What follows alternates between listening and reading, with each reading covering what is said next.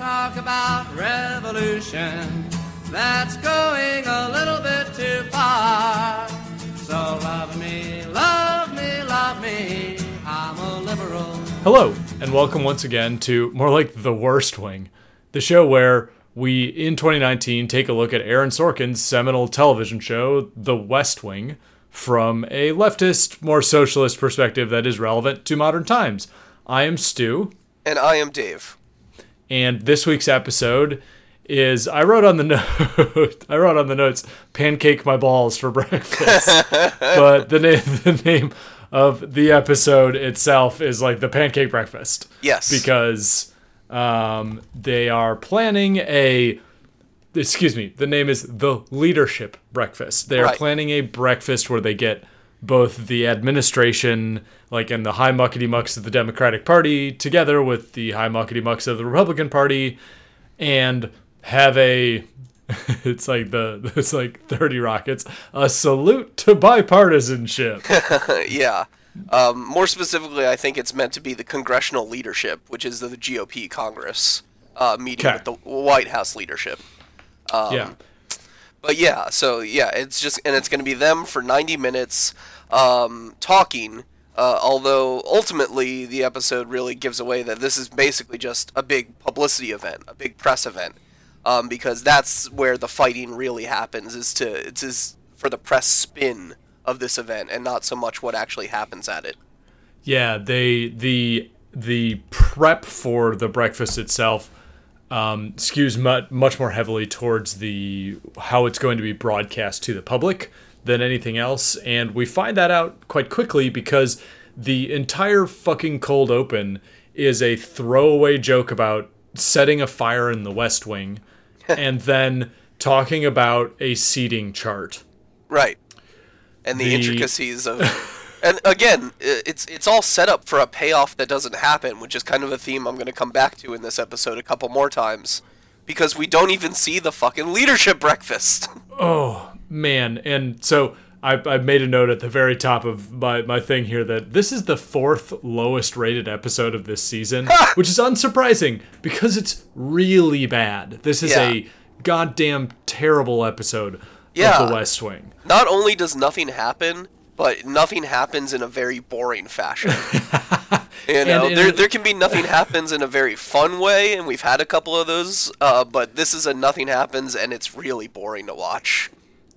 Yeah, like, so, and it starts at the cold open being, like, who cares? Just wasted time. Pure wasted time. It's literally wasting time, because I think the suggestion from the writers or whatever the show is that we should be impressed by the star power around this table and the sheer quantity of the luminaries, or just the planning of it itself too. I think look how organized they are. They plan all this in advance, kind of thing. But yes, also here the Speaker of the House is here and a majority whip is here, and there is a lot of pomp and circumstance. Yes.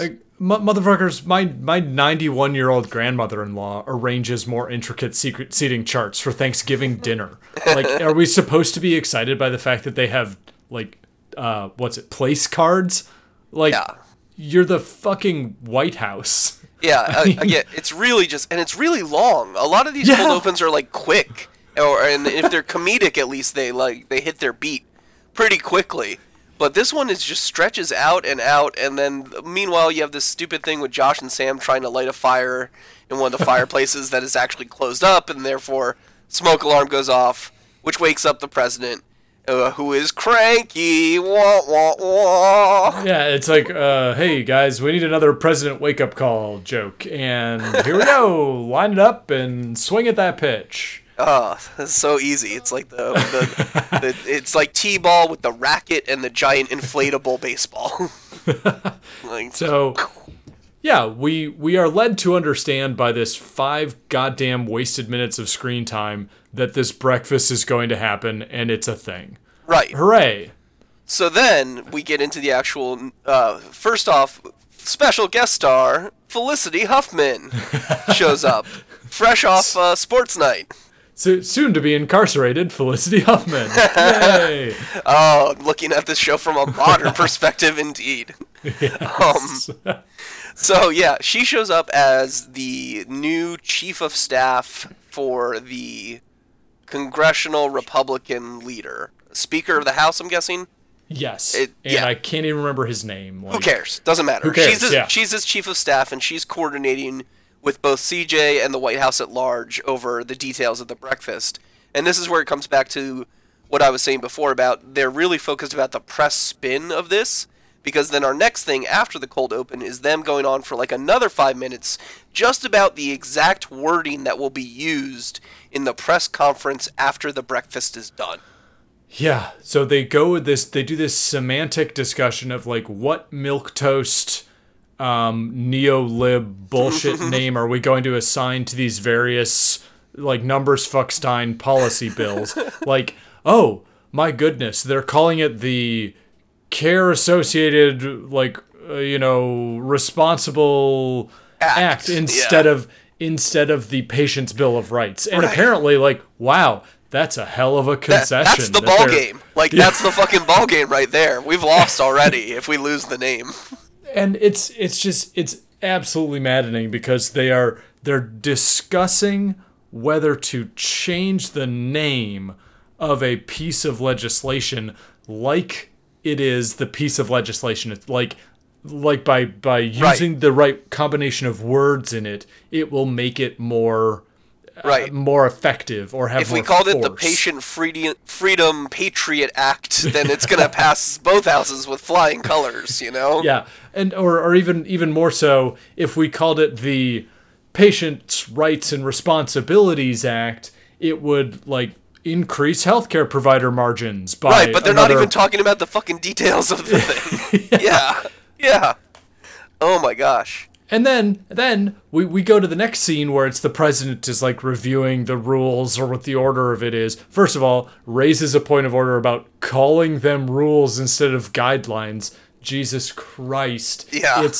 It's a fucking Pirates of the Caribbean joke in a West Wing episode.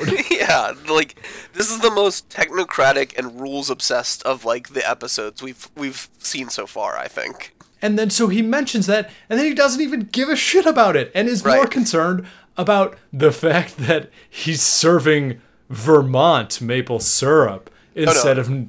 Yes, sorry. No, you're right. He wants New Hampshire maple syrup. Yes, because he's from New Hampshire. Right. And first of all, what the fuck? And second of all, shut the fuck up, Mr. President. There is only one Maple Grandpa. Yes. And he is from the Vermont great state wilds. of Vermont, and whose maple syrup should be the only syrup we all consume. Amen. And then there's this additional comedy bit that is then introduced on the heels of like the president's thing, where apparently Sam, being concerned about his exactitude and fucking lawyering every single goddamn bit of his life. The nerdiest Sam subplot possible, yes. Screwed something up with a interview or when he was talking with a gossip columnist. Correct. Whose name in the show is Karen Cahill.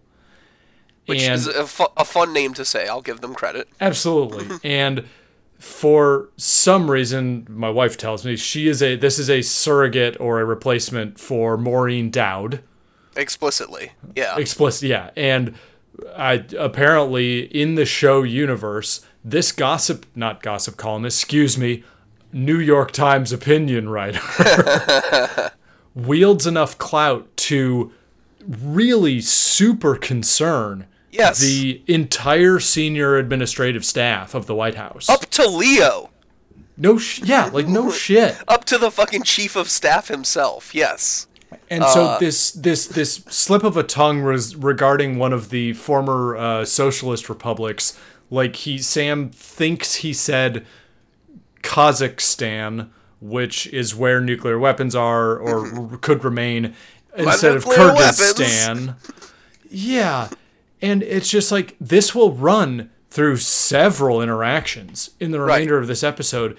and it doesn't mean a single goddamn thing. It feels like a really, really lame attempt at like an Abbott and Costello bit. Oh, I said Kyrgyzstan. I meant Kazakhstan. Kyrgyzstan, Kazakhstan. Like, I wasn't even thinking about it, but it's like, yes, that's almost exactly it. It's like, what up, what up, well, those, Near Eastern countries, they're all named the same, see? Like, it just feels like a cheap, like, wordplay joke, essentially. And then there's a brief break-in where Leo is insisting that Josh go to dinner, and this is actually an interesting piece of trivia he refers to a couple named Ben and Sally, and never elaborates what it is, other than the fact that they have dinners, where apparently Karen Cahill will be in attendance so he can talk to her. Sure. On and on and on. So my wife informs me, thank you Emma, that Ben and Sally are actually Ben Bradley and his third and last wife, Sally. Ben Bradley was the executive editor of the Washington Post that published the Watergate takedown with Woodward and Bernstein. Oh. He's just forever a media luminary, like just incredibly famous in the journalism field, all this stuff. And in real life, he and his wife would host dinner parties in their D.C. townhouse. For the press and for various... For the press and for power brokers, Yeah, exactly. Okay, so yeah, that tracks pretty well. Yeah. They definitely had enough DC insiders on staff at the West Wing to know these kind of things and to work them into the episodes. Absolutely. The entire rest of this episode is basically dedicated to the most convoluted, galaxy-brained, hangover / like John Forbes Nash number crunching analysis of the media presentation, perception, and I guess dissection of the putative pancake leadership breakfast that we don't actually ever see happen. We get into a visual of it both in the run up to it and in the aftermath of it, when the kind of the press, the various press secretaries are duking it out. Right. This is the emotional climax of the episode is the aftermath of the breakfast and the press response to it. And it's very war room kind of situation where everyone's watching on TV nervously, as it unfolds in real time, and CJ is barking orders and like, give me so and so, this is the climax. Is and it's boring as fuck. And it's like, so in the discussion of what is going to happen at the breakfast, they're trying to lay out these terms of, and this is the reason why Felicity Huffman guest stars, because she is angling for inclusion of Republican talking points, and of course, theoretically, the White House is angling via Toby for inclusion of Democratic talking points. Right. And everything, just like, I wrote a note here, it's like, how many staff hours at, government scale, $174,000 a year, are being lit on fire in this process just to determine, what a given representative of a given elected official will say on camera. It's just all this dick-wavy garbage where the audience for this is almost assuredly entirely internal to Capitol Hill. Oh, 100%. Yeah, they're treating this thing like it's the importance of a State of the Union when it's like a fucking once a year pancake breakfast that gets a check mark off the box and is forgotten about by the next news cycle. But they're treating it just as important as if they were boning up for a big State of the Union. And so the internal White House, within the Bartlet administration, the conflict kind of comes down to Toby wants to utilize the breakfast and being in the room with who he described as the principals in the room. He says they're all in the same room and there are no cameras. Why can't we talk about some serious issues? Minimum wage and the Patient's Bill of Rights are the two main things he wants discussed. And he actually describes the dodge of trying to just make it a purely social event with actually a pretty decent clip, which we'll include here. Let's not faff around. It's breakfast. I know, it's breakfast. We're not going to come up with solutions in 90 minutes. But we have the principals in a room with no cameras. The leaders of the land. And not to talk about how we're going to approach the minimum wage, the Patient's Bill of Rights, tax relief and education in the legislative session that's about to begin is a criminally negligent and cowardly refusal to do what we were all sent here to do. And this goes into him then fighting with Leo, wherein I had the Homer Simpson, like, talking to Ned Flanders about cider and juice thing where, like, my brain floated backwards out of my head, trying to parse what Leo and Toby are fucking fighting over. Because it's completely obtuse, and they both are talking out of both sides of their mouth about the utility of communicating with the other side, but also claiming that it is impossible to do anything with the other side. Right. And oh man, it's interesting because on the one hand it's a time capsule thing of like, oh my god, did we ever think we could work with Republicans? But on the other hand, no, that's not even a time capsule thing. We've never been able to work with Republicans. Like, and especially now, it's almost, this seems self-evident. Yes. So to a degree, I understand that. Which is Leo's argument, essentially. You know, Leo is the one who's actually being pragmatic and saying, Toby, you idiot, even if we argue for 90 minutes, no one's changing their minds. So, like, he's right in that regard. But then, Leo essentially comes down on the side of saying, like, this is what statesmanship is. We all just sit together and do a shitty compromise, and no one gets what they want, and that's what governing is. And so, like, no, Leo, you're wrong about that part.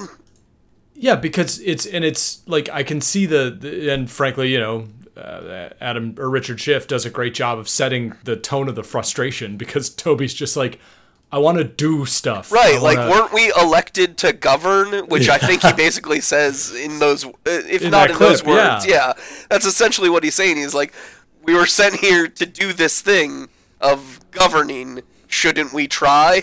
And so like, I'm really sympathetic to that argument, Toby. Well, and it's frankly, it's a false choice that they set up between either Toby's position of, we're going to try and do this and try and beat out a compromise, or Leo's position where it's like, well, they're the enemy, so it's not even worth talking to them. Right. Ironically, there is a third way of fuck these people, of just tell them what's going to happen. Do the leftist thing anyway and claim the fucking victory. Yes. Like, within the purview of your power, claim the victory and exercise. To be clear here, we're talking about minimum wage and patients' rights, and they're squabbling over whether they want to raise minimum wage $2 over 2 years versus 3 years. Just tell them, go fuck yourselves, we're doing it in 1 year and the people are gonna love us. Like, yeah, and we're gonna get the votes, because the other drama in this conversation hinges around the fact that Toby not so subtly threatens Felicity Huffman's character, whose name is Anne. Mm-hmm. Toby threatens Anne with the fact that they have the votes to pass this bill. Mm-hmm. And he says correctly, hey, we'll just attach it to everything you try to pass from now on, and until you fucking pass it. And what can you do then? And she's like, oh, shit. We'll watch you reap the consequences in the press as we blast it all over. As you keep voting down minimum wage increases over and over and over again. Yeah. And that brings up the what is, I'm sure, considered to be the great kind of dramatic tension of the episode, because during the actual press, after all of this fucking discussion and hammering out details of who gets to talk with the press conference, it comes down, the Republican leadership is giving the press conference like on the steps of the Capitol or something, and we see that Anne has fed a politics reporter Toby's threat, the quote that he just said to her. Right. And they ask the Republican guy, and he gets the opportunity to basically go on the attack. Right, to be like, well, that would be a really shitty move to do if the Democrats were to do that, and to appear like decorum obsessed and in the right, Yeah, and so what's funny is they go into this and it's just this extremely dramatic, like, slow zoom on CJ's face working out like what's going to happen. Oh my God, like incoming hostilities. And then, this thing happens. And then they come to the realization that Toby kind of fucked them over by saying this to the chief of staff for Republican leadership. Right, that Huffman was more devious than Toby thought and was totally planning on using this against him. Yeah, and honestly, to be fair, breaking the confidence of their relationship, but, there's the professional versus the personal relationship, which is very strange because the lead up to them spending a lot of face time together is extremely flirtatious. It's presented. I'm going to go further and say it's Soren sexist almost. Yeah. Where it's just like, oh, Toby, you've worked with her before? Wink, wink. Nudge, nudge. Yeah. And there's definitely a flirtatious energy. There's this cute thing she does with the can of syrup when they go to have their own little breakfast beforehand to talk more about the actual breakfast, the titular breakfast. There's all this like kind of cute, kind of flirty energy between them. And I guess this is supposed to imply that, like, Toby let his guard down because she distracted him with her feminine wiles, which is why he let the threat loose, which then she was able to use against him. I kind of think that's what the implication is here. Like, Sorkin is saying that men cannot think when the little head is getting the blood. And legitimately, it could, and regardless, you wouldn't even need to include that sort of garbage to be like, it's understood that Toby and this woman have if they were just a cordial, friendly relationship. Yeah, that happened with Sam earlier with the tape, with the attack ad, with just his male friend that we understand that straight Sam has no attraction for. But, they had to do it just because, like, Felicity Huffman's attractive or something. It's weird. It's weird. So as soon as this thing with Toby technically betraying the White House's strategy or whatever and giving the Republicans a leg up on it. We have Leo do this walk and talk explaining because, fuck if I needed a West Wing whisperer to untangle what exactly they were upset about. Right. It turns out it's nothing. Yeah, because they are acting like this is a huge slam dunk win for the Republicans when, as I mentioned, this is just going to get forgotten about in the very next news cycle. Like, oh, anyone remember that pancake breakfast press conference? But what are you talking about? That was 2 days ago. Well, and so it also, I feel like they would say these things anyway. The Republicans would take this angle of attack anyway. Yeah, if not with Toby's exact quote, they would just do something, make up something, And then the culmination and the dynamic, the energy, and the drive shot of just these extraordinary political operators taking the reins of this happens when CJ and basically like the senior team do a little huddle up outside of Leo's office, and she says, well, the peace has been disrupted already. And they dig in on this with a little spinny camera close-up thing that's all, here's our play. What are we going to do? Right. And then they just say, yeah, just attack the shit out of them and say something pithy. Right. And so why did it take 35 minutes of screen time to get to this? Why wasn't this the angle before fucking Felicity Huffman even sat down? Yeah. This just goes to show, and this is something I think we see on the left a lot, this strategy of pre-countering what the Republican narrative is going to be. And, but if we can structure it in just such a perfect way, then the right can't possibly attack us about it. No, they're going to attack us about everything in all ways possible to them. They will never stop attacking the left. That's what they do. So, since this episode is so obsessed with bipartisan compromise, if only for them to get screwed in the end, they kind of learn this lesson, ultimately. Well, yeah, and then, it's meant to be like a, wow, great job, we figured out the way to get back at this stuff. It's just to attack them from the get-go. Yeah, and so where was this thinking, and if you're such fucking brilliant political operators, other than, I guess the breach of Toby's trust. Right. Where was this thought at the outset, and also why weren't you leveraging this from the beginning? You should be utilizing the breakfast to pursue your agenda. Right, to gain every advantage you possibly can while you have the halls of power. Absolutely. It's this obsession with wanting to be friends with a reasonable Republican. But then it turns out that the reasonable Republican backstabbed them at the very first opportunity she got. And I just feel like we see this and all the time. And it's Lucy in the football and Charlie Brown. Yeah. Like, you know, they keep going back. They're always pulling the football away. And we saw it as, I think, just a perfect example with Josh's gay friend, where he's like, I can talk with this guy and we have a bunch of reasonable beliefs in common. And in the end, the thing that is politically powerful, he does for his side anyway. Like, full stop, no leverage gained, nothing happened. But hey, at least we engaged in some back and forthery. Right. It's like when Obama watered down the ACA to try to make Republicans vote for it, and literally none of them voted for it.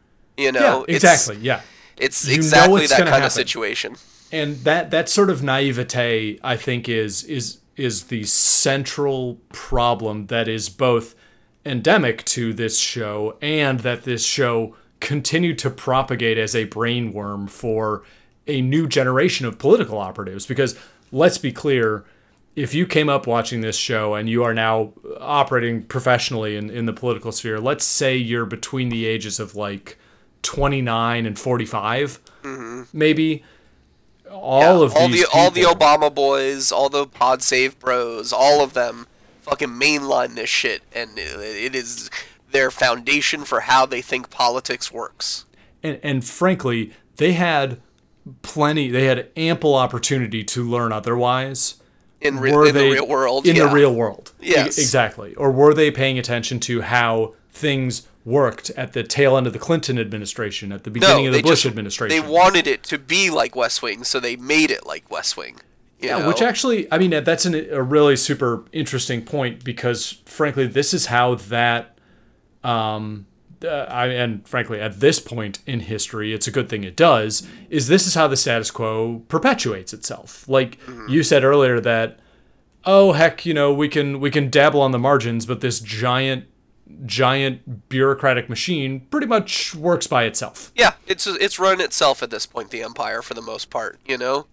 Trump's in charge, it's still running, you know, people still go to work, social security checks still get mailed out, you know, like, it all basically runs itself. You can mess around in the margins, you can twist some of the dials and move some of the levers, but empire gonna empire, you know, until we radically change the structure of our systems. And I think the kind of the between the two sides, if you will, the Democratic Party is unwilling to dig in the way that the Republican Party is, because they are the ones who push substantive changes all the time. The Republicans understand that when you have political power, you use it to improve, you know, if not your base, at least, you know, your donors.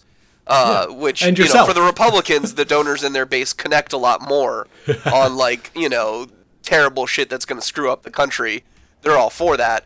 On the Democrats' side, there's a big split here, and that's why the 2020 primary is going to be such a reckoning. But we'll get into that in a couple segments, just for a couple minutes here.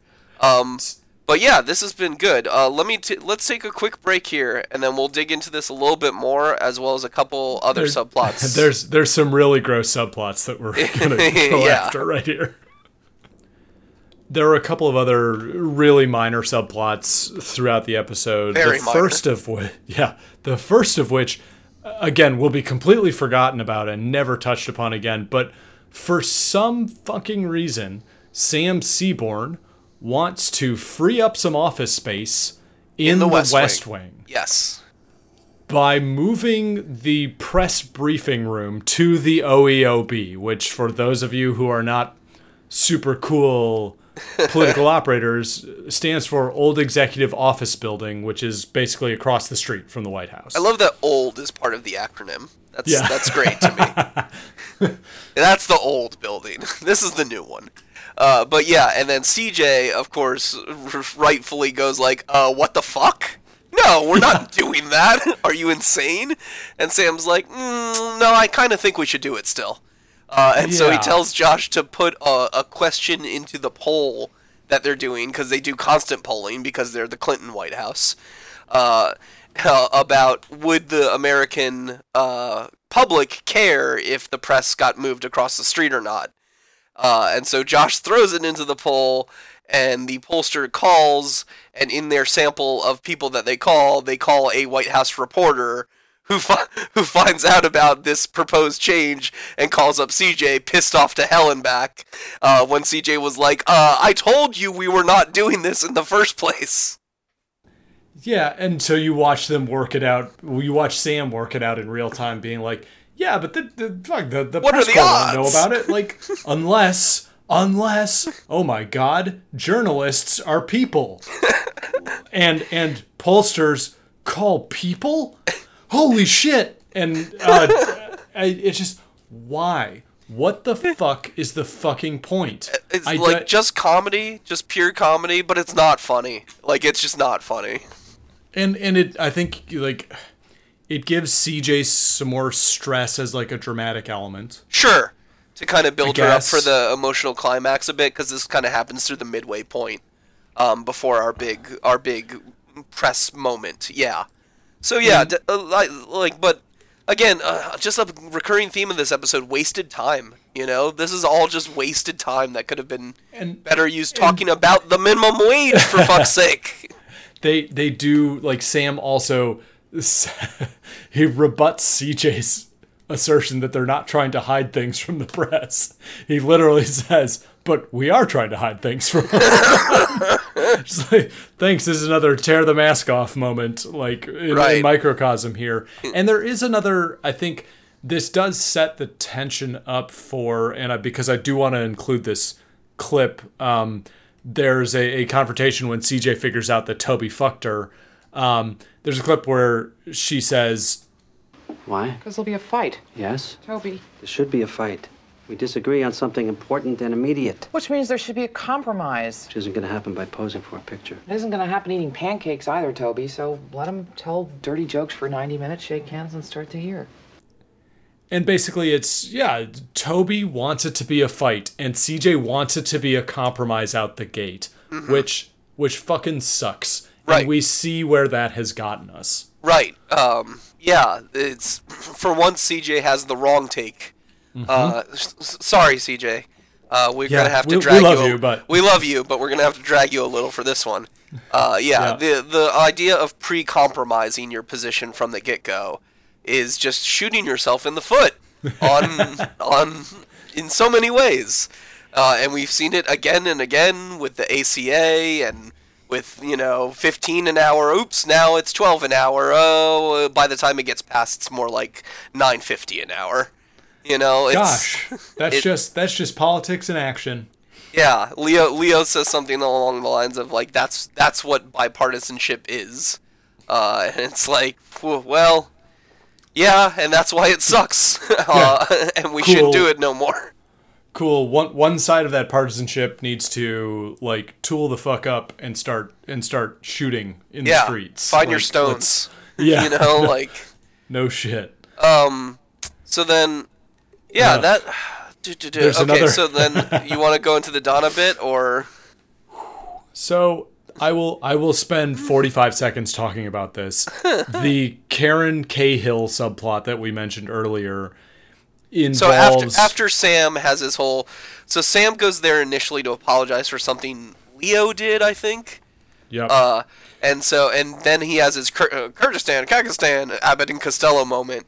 And so to apologize for that, Sam sends Donna, and then Donna comes back saying, "Oh yeah, I apologize. It all went over great." And then, go ahead. Oh, this is so fucking. So there's a scene where, middle of nowhere, a courier envelope shows up, and Donna's like, "Hey, this arrived for you, Josh. It's addressed to Josh," and they like joke about it for a little while, and then Josh pulls a pair of panties out of this envelope and says, "Hey, Donna, like, is this your underwear?" And the joke is that Donna is so overworked that she wore the same pair of pants multiple days in a row, but, changed her underwear because, you got to be sanitary. And the underwear fell out of her pants in the women's restroom in front of Karen Cahill, who sent this envelope to Josh. And I just like, I don't, why? Yeah, it's a great question. Fucking, like, and this was seriously one of the most cringe-worthy times I've ever experienced with this fucking show, where this is the least positive depiction of ostensibly your female characters. Like, you are using them as a cheap throwaway prop to score points with a journalist that we never meet and does not ever matter. But I guarantee that everyone will have indelibly stamped on their memories. Oh, her Donna's panties, man. Like, it's just the crudest, like, most 12-year-old joke of, like, underwear. Like, it's like, this is supposed to be the grown-up political show for smart people? And who as a, let's call Josh 40, like, who as a 40-year-old man thinks this is funny? Like, or could be used as, like, I would just be confused. I would just be like, what in the world? Okay. Why is there underwear in here? She is a very weird person for sending underwear. Yeah, and also just like this is supposed to be some gotcha. Like, exactly, the gossip columnist found out that you wear underwear. What? What? Well, breaking. You know, God, and it's the so fucking weird. worst. So anyway, we need to stop talking about it. Yeah, the last, this actually does segue into the last thing where there is a pretty good deadpan bit with the president where Charlie goes in and talks to President Bartlet as he's like closing up shop for the evening in the Oval Office, and Charlie's like, "Hey, I'm here to tell you that it's okay that Josh was holding a pair of Donna's panties because of this journalist thing." And the president just takes a very nice, like, 2.5 second pause to stare at him in disbelief, and it's like, you could have never told me that, and I would have been happy. Yeah, Martin Sheen does really. Martin and Dule Hill have a great chemistry between them, and that actually made me laugh. It was for these types of moments. Yeah, there are a couple yucks in this episode. There was one early on, not with the fire, but with something else that made me giggle. And this is probably one of the only decent entertaining moments in this, what is supposed to be an entertainment product. So it leads into Leo then comes in after they hammer out the perception of the presidential panties. Right, so after all of this nothing, we get like a 2-minute wrap-up here that has more something in it than the whole rest of the episode. Yeah, and so after Charlie leaves, Leo comes in and says, "Hey, Toby wants to see you," and this is actually this is pretty, I guess, pretty brutal because the president is like, "No, I'm going to bed. Right. I'm not going to talk to Toby." And so Toby, you get a shot of Toby witnessing the president walk outside of the Oval Office towards the residence. Right. Toby's in the doghouse. After he's asked for time with him. Yeah, exactly. So then they go in and they talk, and Leo and Toby talk about being like, wartime conciliary is the phrase they use. It's like, get over yourself. And Leo's like, "Oh, I just hoped peacetime would last a little longer this time," or something. It's like, oh my God. Motherfucker, you're not even in a war. Shut up. Yeah. A, don't invoke that metaphor. B, why are you even in politics if you're not fighting? Right. What the fuck? No, I wanted the part where we just govern without fighting at all. And so, that's the implication. And then, it's kind of reflective, and okay, fine, Toby has his idealism, he's a crusader, we get that. Definitely. And then there's this awkward moment at the end of it where Leo stands up and says, "Hey, Toby, shake my hand. We just did it. We formed the committee to reelect the president." Oh, we did that just now, huh? Did we? Cool, I guess. All right, because we have to involve him in messaging fights with the opposition party. We've decided that I just don't understand. I don't get why this is why the it's thing. so significant. Yeah. Why is this the bit? I don't get it either. Or, like, you know, surely this would have just come at some point on, like, doesn't this actually happen on, like, day one of a presidency? Is, like, they start forming the reelection committee for the next election? Certainly start fundraising. And Yeah. like, this is extremely a and to be perfectly fair, it is to type of Bartlett being like a classic scholar, because every fucking politician thinks they're going to be Cincinnatus. They're going to show up, they're going to fix the republic, and then after one term as consul or whatever he was, they're going to go back to their farm and retire. Right. And like, it's this huge, like, not a stereotype, but just this sort of ideal that people, yes, can identify with, and it's this great man philosophy who was able to do it all quickly. But we also just fucking spent an entire goddamn episode talking about, like, well, we can't have this breakfast with a press conference afterwards. The thing is, like, how noble is that? That is your day-to-day. Right. This would be embarrassing if you were a quote-unquote great man. Like, are you fucking kidding? This is what your day-to-day is doing. You're not you're not reshaping the world. You're not, you're not doing anything. and even, like, in the American idiom, like, you're not creating the WPA. You're not creating jobs. Yeah, you're not, you're just, he has a hands-off, like, laissez-faire attitude towards the economy. Gets lucky with, like, a .com boom, and then gets to crow about creating jobs, just like Clinton, It's awkwardly written, and John Spencer does his best. But it's just like, wow, we're supposed to be, like, really feeling the gravitas. Right, it's supposed to be a big, important moment, but it doesn't feel that way at all, despite how much they try to get. Whereas, like, something like the Let Bartlett Be Bartlett moment did feel that way. Even if they end up squandering the momentum of that scene, it had that momentum. Like, that narrative momentum and, like, that actor momentum of, like, you felt it. You felt like the people were really, like, into that moment. This does not have that at all. Yeah, you had the thrust of these people's experiences all building towards that point, and now it's just like, oh, cool, man. Let's reelect the president. Yeah, and it just comes out of nowhere. Yeah. We definitely weren't planning on doing that originally. Right. For reasons. And that's the other thing. Like, even this is post them. Wait, no. Toby doesn't know about the MS yet, does he? I forgot. We haven't gotten to there yet. That's a good question. This is pre-MS, so... Yes, it is. So, in Toby's mind, this should have been a foregone conclusion. Of course he was going to run for 2 terms. Like, why wouldn't he? Leo does know about the MS, so Leo... It does make more sense that Leo is the one saying, like, hey, he's going to have to run again, and that's actually a decision. But in Toby's mind, it feels like that should have been a foregone conclusion. And so, yeah...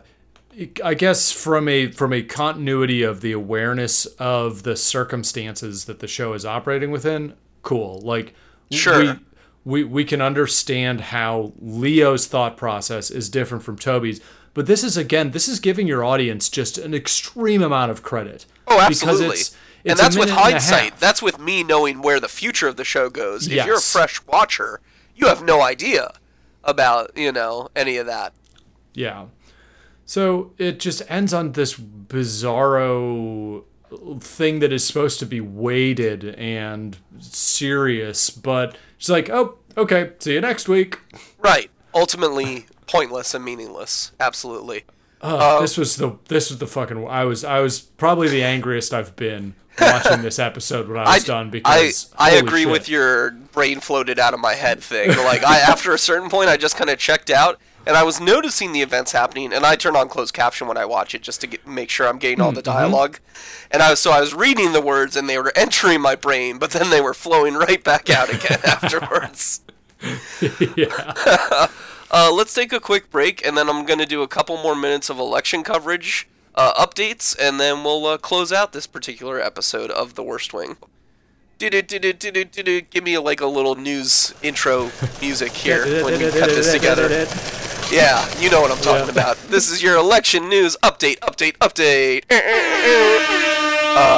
Where we take a look at the current state of, yes, that's right, the 2020 election here in April 24th of 2019.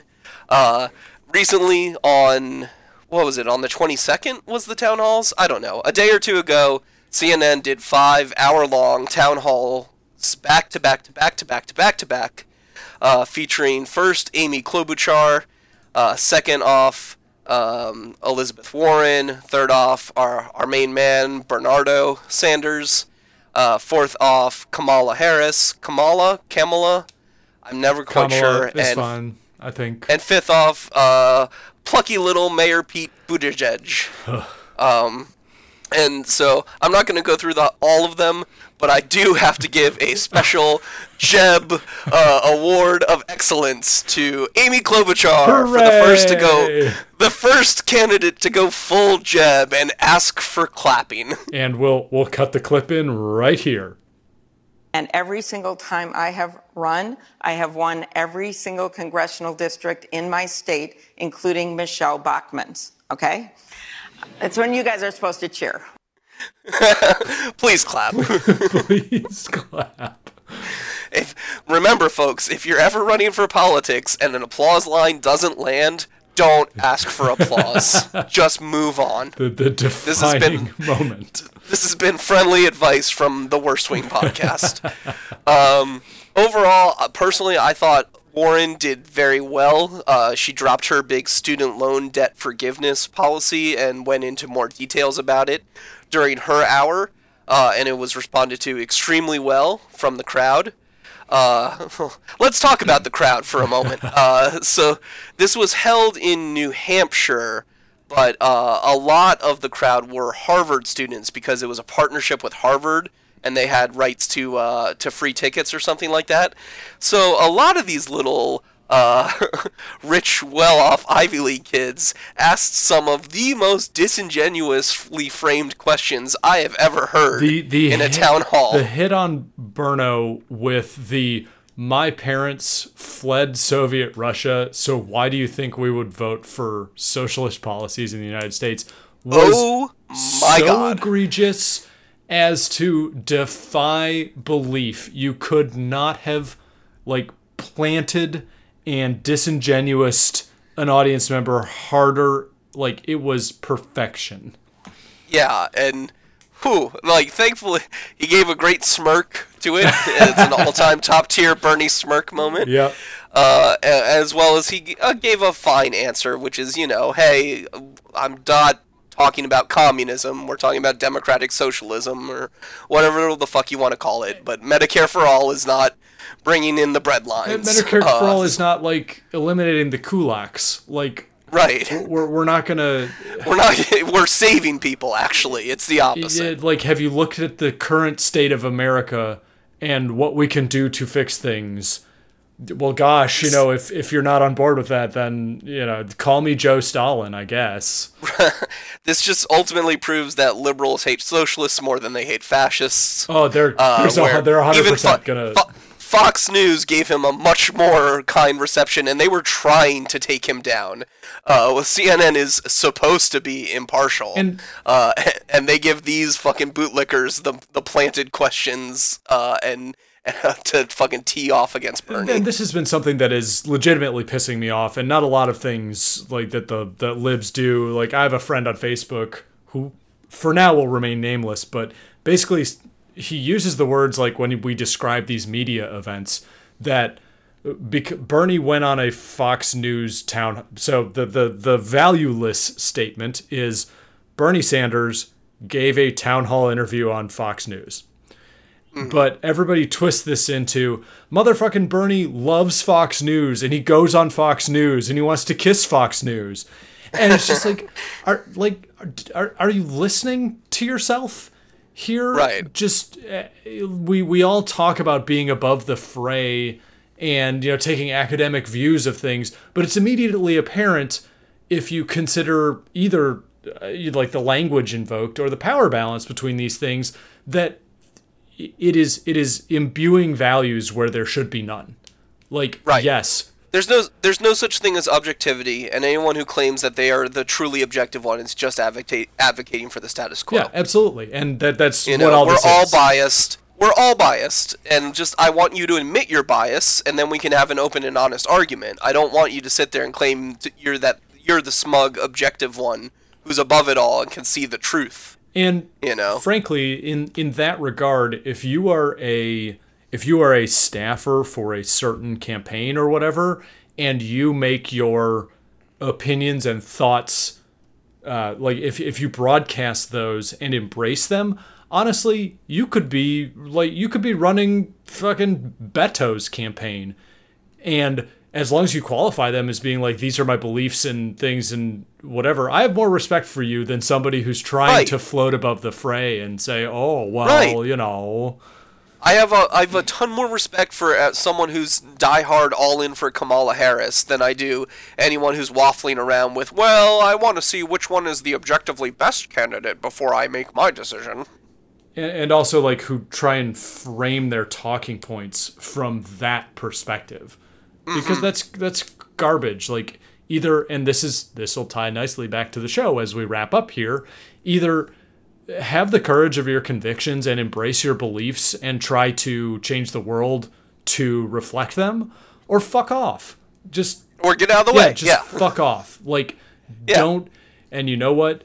Then you can just be a nice observer from the sideline. Exactly. Quietly. And you know what? We always say that that everything is political, like nothing is apolitical. If you're going to go that road, go ahead and be apolitical. Like, if you can't commit in that regard to things don't totally you believe, disengage from politics. Yeah, just go ahead. Yeah, like, we give you permission. Yep. Yeah. So anyway. And then the only other thing I want to mention, we don't even have to spend time on this, is that in theory, Joe Biden is officially announcing tomorrow with a video announcement on April 25th. And then we'll be following it up next Monday with an actual announcement where I assume he will take press questions, at which point the great decline of the Joe Biden campaign will begin, and we will be here on our seats, on the edge of our seats in real time to watch the great unmaking of a man. Starting off on a cowardly foot and a career and a legacy. A cowardly foot and going downhill from there.